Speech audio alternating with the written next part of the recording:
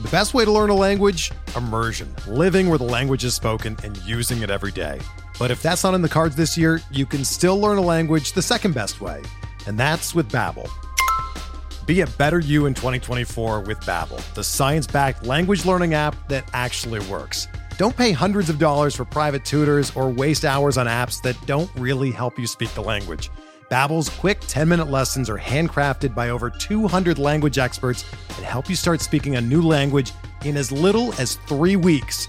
Babbel's designed by real people for real conversations, and their tips and tools are approachable, accessible, rooted in real-life situations, and delivered with conversation-based teaching, so you're ready to practice what you've learned in the real world. Here's a special limited-time deal for our listeners. Right now, get up to 60% off your Babbel subscription at babbel.com/Blue Wire.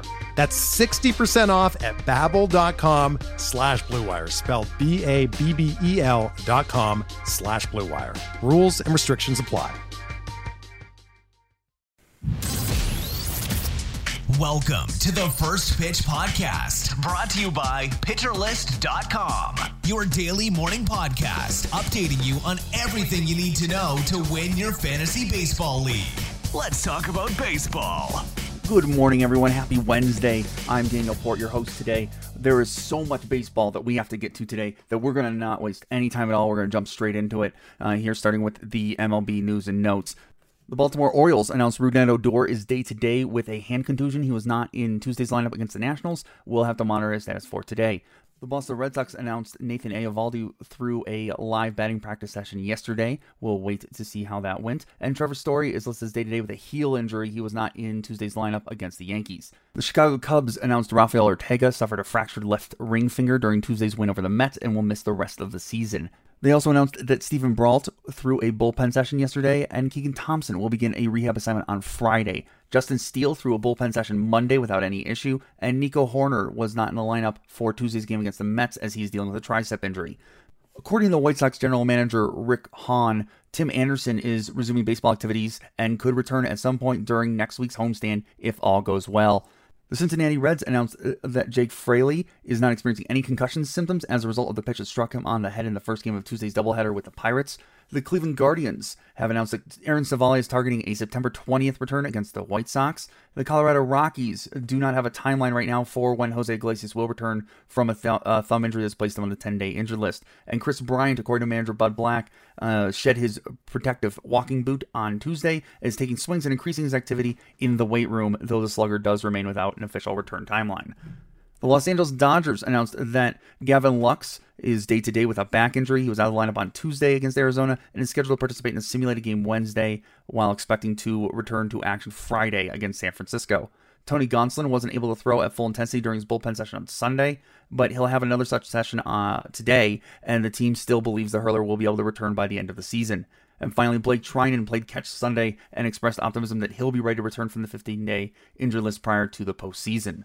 The Miami Marlins placed Avisail Garcia on the 10-day injured list yesterday with a hamstring injury. The Minnesota Twins have listed Max Kepler as day-to-day with a leg injury. He was not in Tuesday's lineup against the Royals. And the New York Mets are expecting to activate Max Scherzer from the injured list when first eligible on September 19th.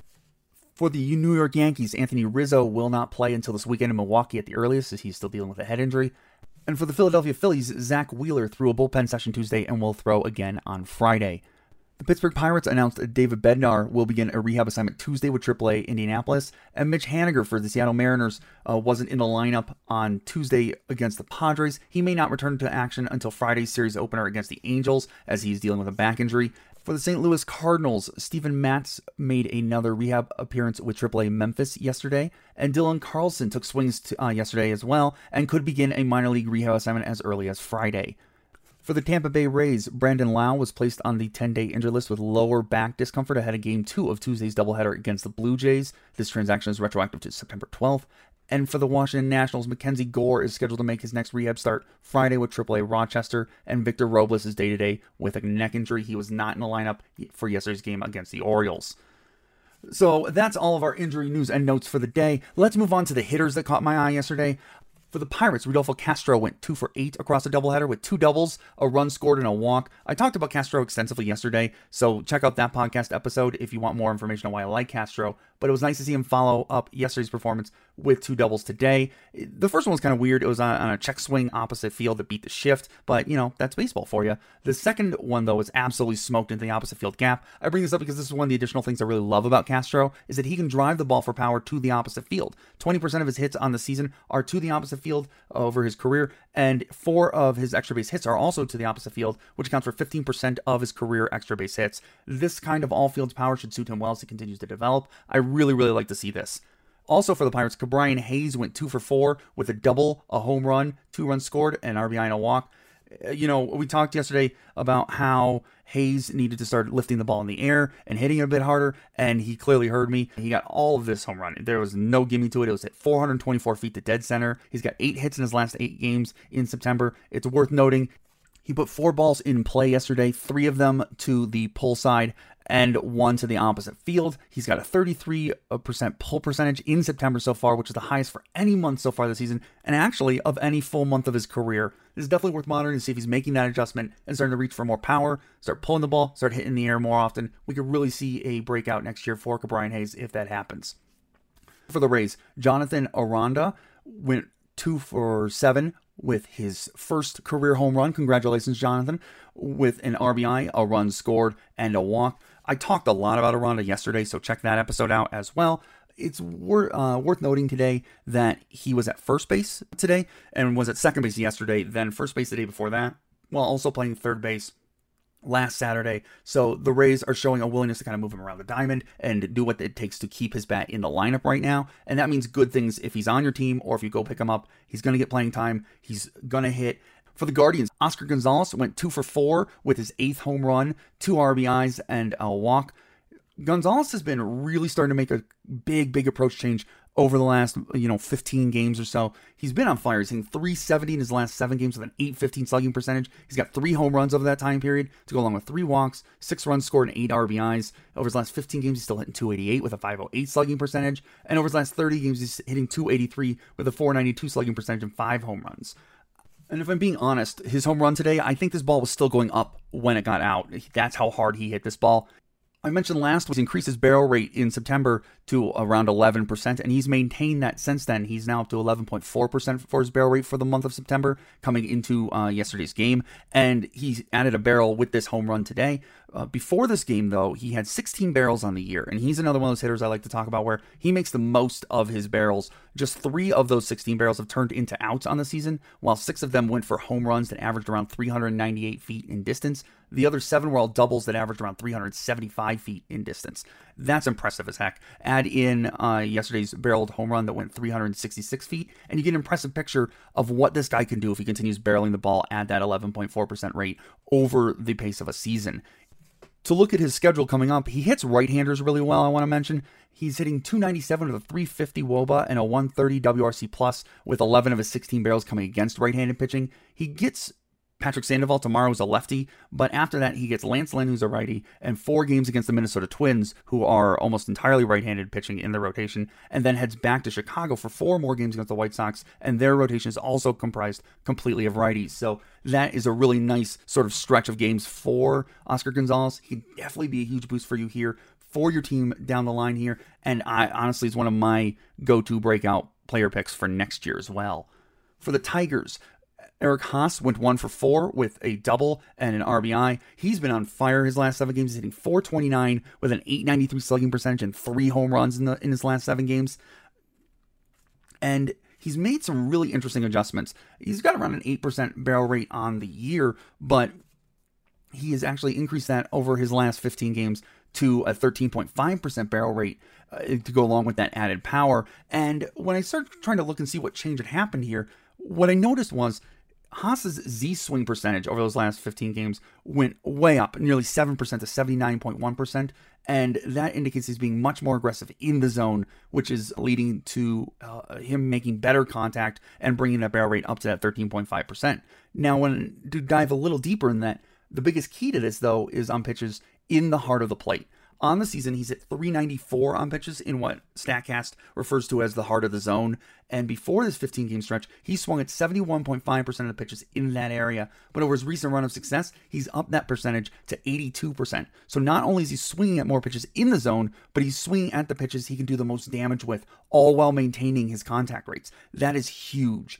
Given his fly ball rates and his pull rates, it's not surprising he's crushing the ball.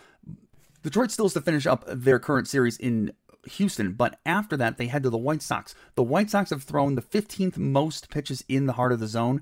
Baltimore, who they then head to after this, ranks 6th in that category. They then, after that, head back to Chicago, and then finally they get Kansas City to wrap up next week, who has the 4th most pitches thrown in the heart of the zone by their pitching staff. So if Haas can maintain this level of aggressiveness, he could feast over the next 2 weeks, given how well he hits balls in that area. And if you need any help at catcher at all, or if you're streaming catchers, he could be a really solid addition heading into the playoffs.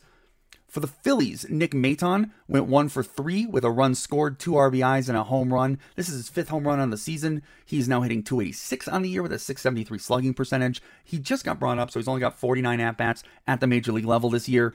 So with such a small sample to go on, it can be helpful to take a look at Maton's minor league track record and some of the scouting reports around him to see what we should expect from him the rest of the season and heading into next year. To take a look at Fangraphs, they named him the 16th prospect in the Phillies organization coming into the season, and they felt like he was a really great defender who would find a bit of a niche in baseball as sort of a power over hit infielder who needed to kind of make the most of his heavy fly ball and pull approach to get the most out of the contact that he does make. And that's actually kind of how he's worked so far at the major league level. He's only got 2 barrels on the season. Both those barrels were home runs, though, with each measuring 397 feet and 414 feet, respectively. Today's home run was hit with a 107.3 mile per hour exit velocity, and technically wasn't classified as a barrel because it was 2 degrees short of the minimum launch angle at 24 degrees, but it still traveled 408 feet. He absolutely clobbered this ball.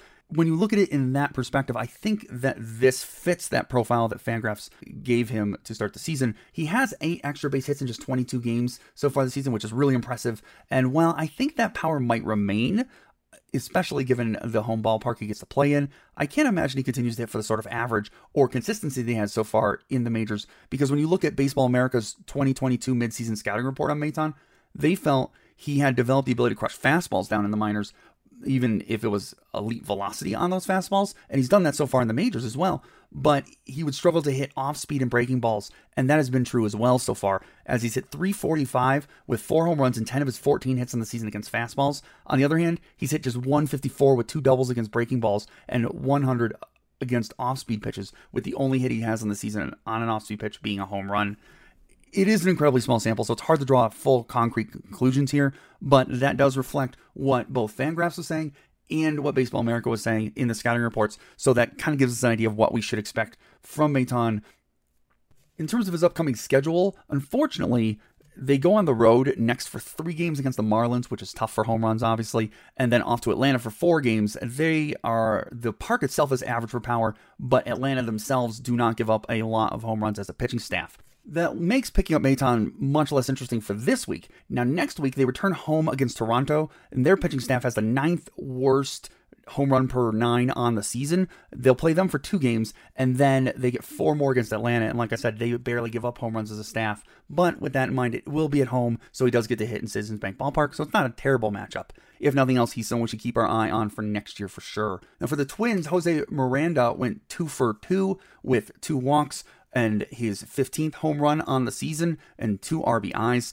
Over his last 7 games, Miranda's been absolutely on fire. He's hitting .346 with a .654 slugging percentage and 2 home runs over that time period.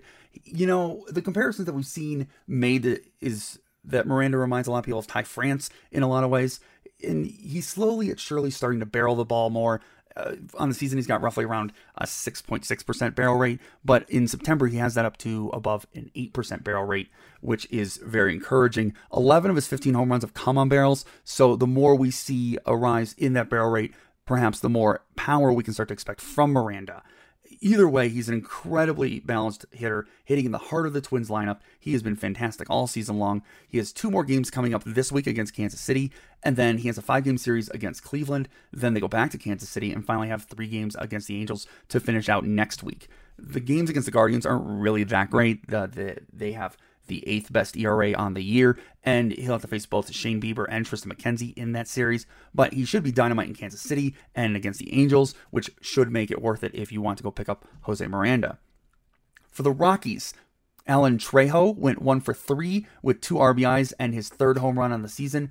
He's now hitting .266 on the year with a .453 slugging percentage, but over his last 7 games, hitting .364 with a .727 slugging percentage, including 2 home runs, 5 RBIs, and 4 runs.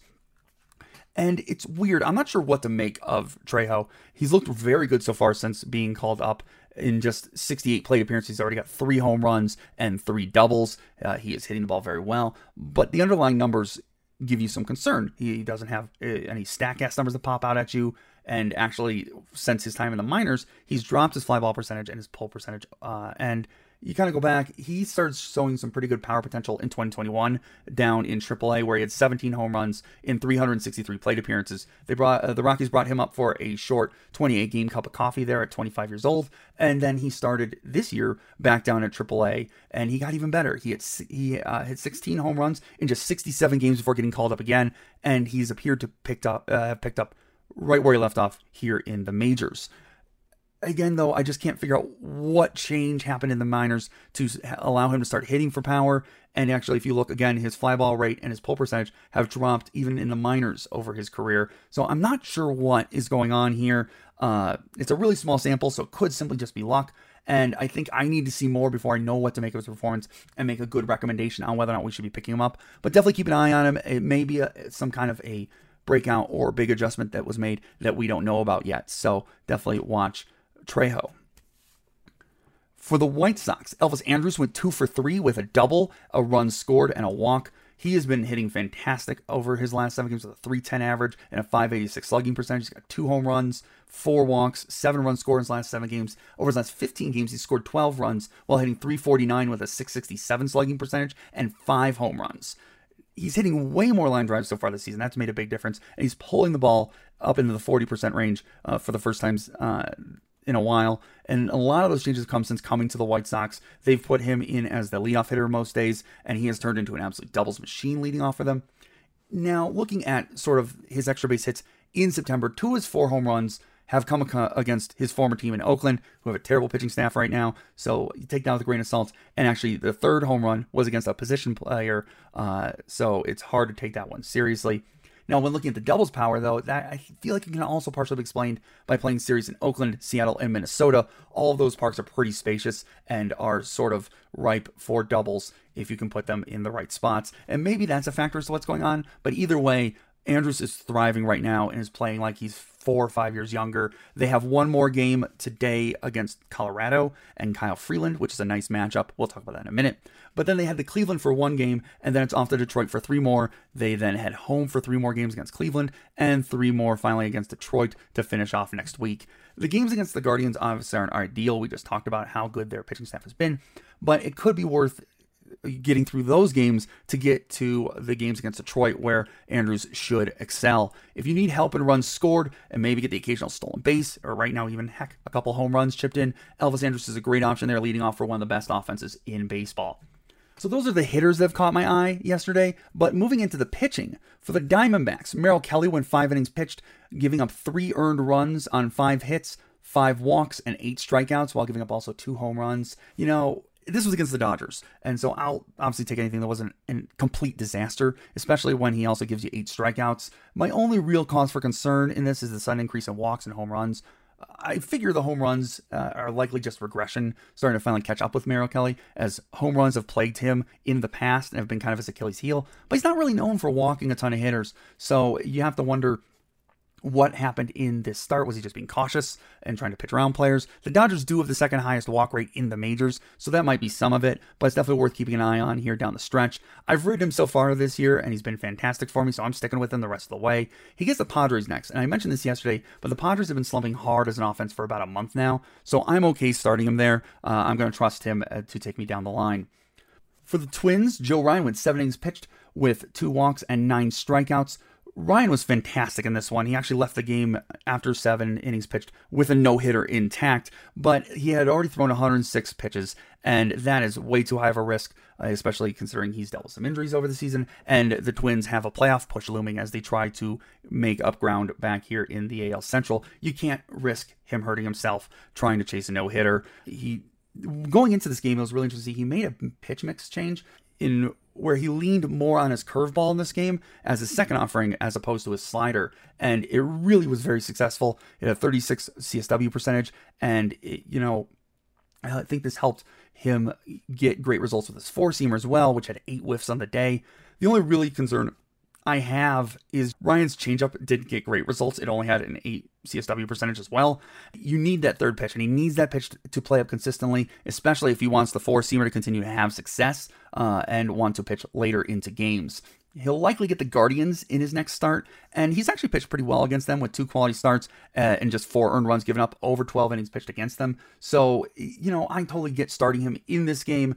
The one concern I have is obviously with that 106 pitch count.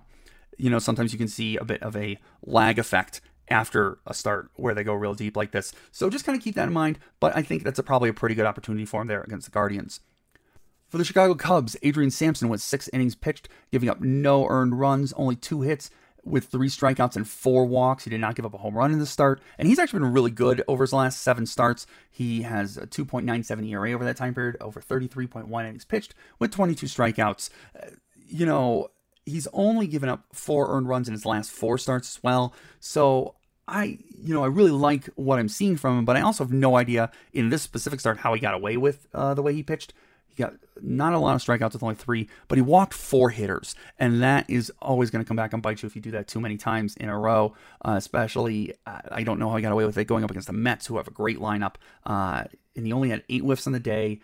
I think where he managed to get away with it was he had a 46.7 ground ball percentage on the day, and really just the Mets did not have any clutch hitting to go along with that. Overall, he's not going to strike out a lot of hitters, and that sort of limits his upside, and especially when you factor in his very high whip of 1.38, even over his last 7 games pitched, where he's been very, very good. So there's always that risk for a blow-up if those walks and the hits get away from him, but he's been solid most of the season, and has been pretty good. He gets Miami next. I'm definitely starting him there against that offense, but it's worth noting I would probably only be starting Sampson in very good matchups. For the Pirates, Luis Ortiz made his major league debut, going 5.2 innings pitched with 0 earned runs given up, 3 walks, 1 hit, and 5 strikeouts. He had 11 whiffs on the day. He apparently sat around 99 on his fastball, and actually, even according to StatCast, hit 100 on it at one point in the game. He had a slider that got a ton of whiffs, causing hitters to swing and miss on 50% of the sliders that they swung at, and boasted a 44 CSW percentage on the day as a whole. Just a really nice looking pitch. He really needs to start adding a third pitch at some point, as he only threw 3 changeups in the whole game. And he'll really need that third pitch to start working deeper in games against better teams. But for now, it's nice to be excited about this young pitcher, and he really, really looked pretty darn good with his near 100 mile an hour heater and devastating slider. So keep an eye on Luis Ortiz. Might still be a pitcher mostly we're paying attention to for next year, but let's see what he can do here down the stretch. The Pirates also got another pretty good performance out of the other end of their doubleheader, with Johan Oviedo going 5 innings pitched, giving up no earned runs, 1 hit, 2 walks, and 4 strikeouts. He had 12 whiffs on the day as well. He had a really nice slider working for him. He got 10 whiffs with it. And it also boasted a very nice 41% CSW rate.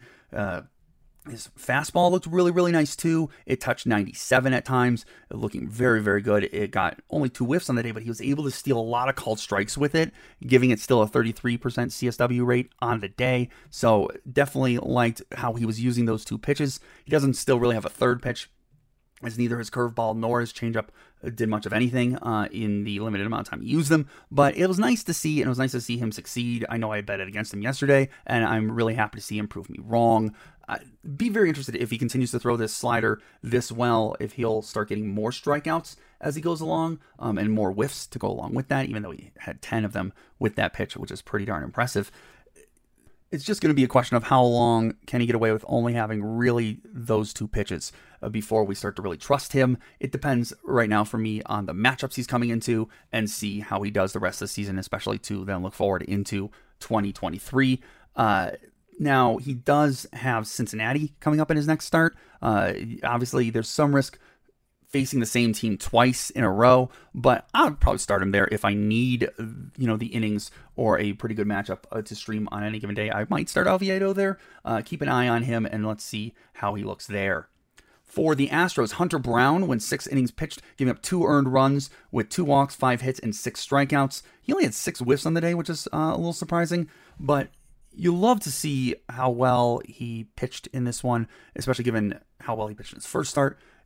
We want to see that consistency out of young pitchers, and to see 2 good starts back-to-back is really, really encouraging. He looked great. His stuff still looks really, really electric. And the one downfall of facing Detroit is that obviously he didn't really have to have his best stuff or show off some of his best stuff. So in some ways, we're still wondering what he's fully capable of. But if you come down here and look, he was stealing a ton of strikes. To give you an idea, his 4-seam fastball had 17 called strikes on the day, giving him a 37 CSW percentage with his 4-seam fastball. His knuckle curve worked really well, getting a 35% CSW rate. So there's a lot to like in what he's doing here. And if you're talking about that third pitch, he even managed to get a whiff with a slider, and that got him a few called strikes stolen, and he ended up with a 20 CSW percentage. It'll be interesting to see how that slider continues to progress and grow as he gets more reps and more opportunities. Now, Verlander is coming back supposedly next weekend, which may leave Brown with no spot in the rotation. But I really hope Houston continues to keep utilizing him here down the stretch, keep getting him reps, and he gets some more opportunities here. For the Angels, Jose Suarez went 5.1 innings pitched against the Guardians, giving up 3 earned runs with 3 strikeouts, no walks, and 9 hits with 1 home run. Now, y'all know I'm a big proponent of Jose Suarez's, and in this one, though, I was concerned a bit because the Guardians hit changeups really, really well, and that's sort of Suarez's bread and butter pitch. The thing is, on the other end of that, they do struggle against 4-seamers, and Suarez really leaned in that direction and capitalized to get a pretty solid start out of this one. He threw his 4-seamer 37% of the time. He got really nice results with it, getting a 35 CSW percentage. He really was able to steal a lot of called strikes with it, getting 11 of them. And then his slider, he used second most in that pitch mix, throwing it 30% of the time, and it did pretty well as well, getting 4 whiffs and 8 called strikes for 44 CSW percentage. And again, I mentioned this last time when I talked about Suarez, is when we see him starting to actually have success with pitches that aren't his changeup, it's really easy to get excited about that because of how good his changeup is. That gives him a legit 3-pitch mix there, and we could really see Suarez start to blossom here and grow heading into the rest of this season and then into next season. Now, he gets Detroit next, and he's been really good for a little bit now. Over his last 15 games, he's got 3.27 ERA, and over his last 7 games, he's got 2.41 ERA. So I'm definitely trusting him against Detroit. I'm all over that. That should be a really nice start.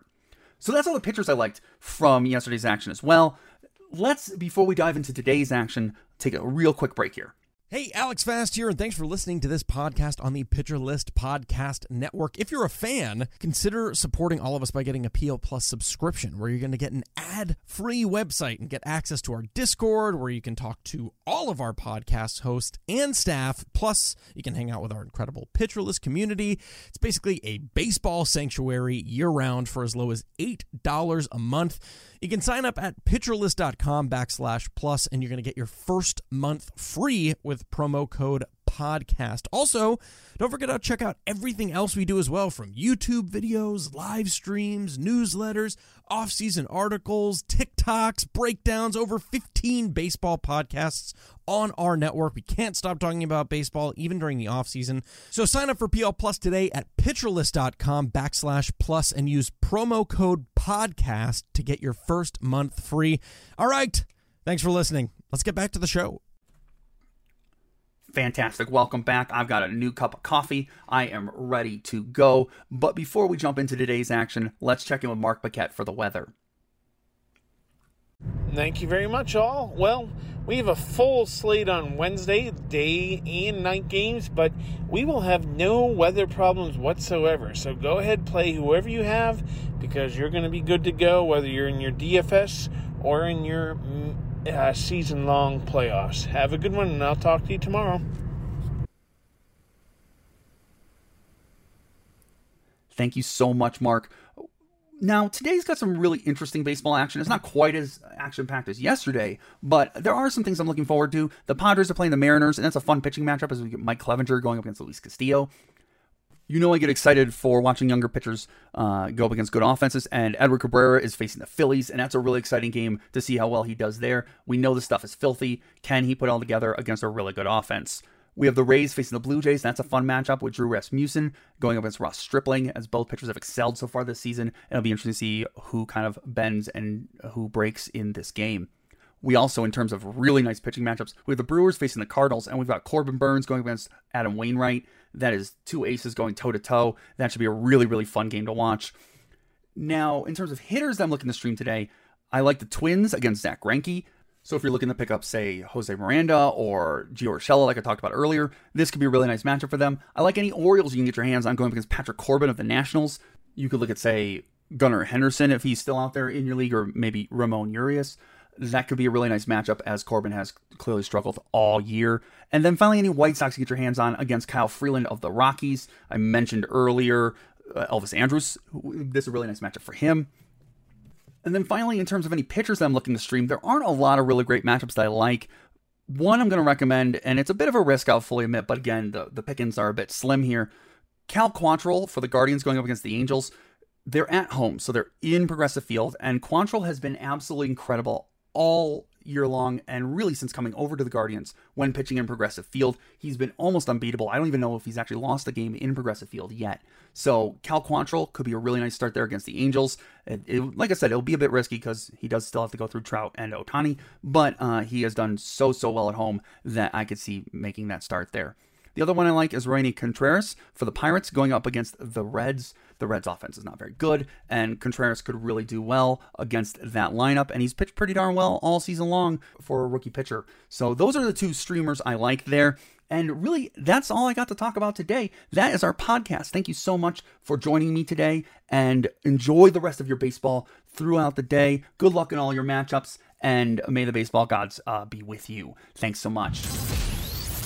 This has been the First Pitch Podcast, brought to you by PitcherList.com. If you enjoyed today's episode, rate us on iTunes, follow us on Twitter @PitcherList, and help support what we do by joining our Discord with PitcherList Plus at PitcherList.com/plus.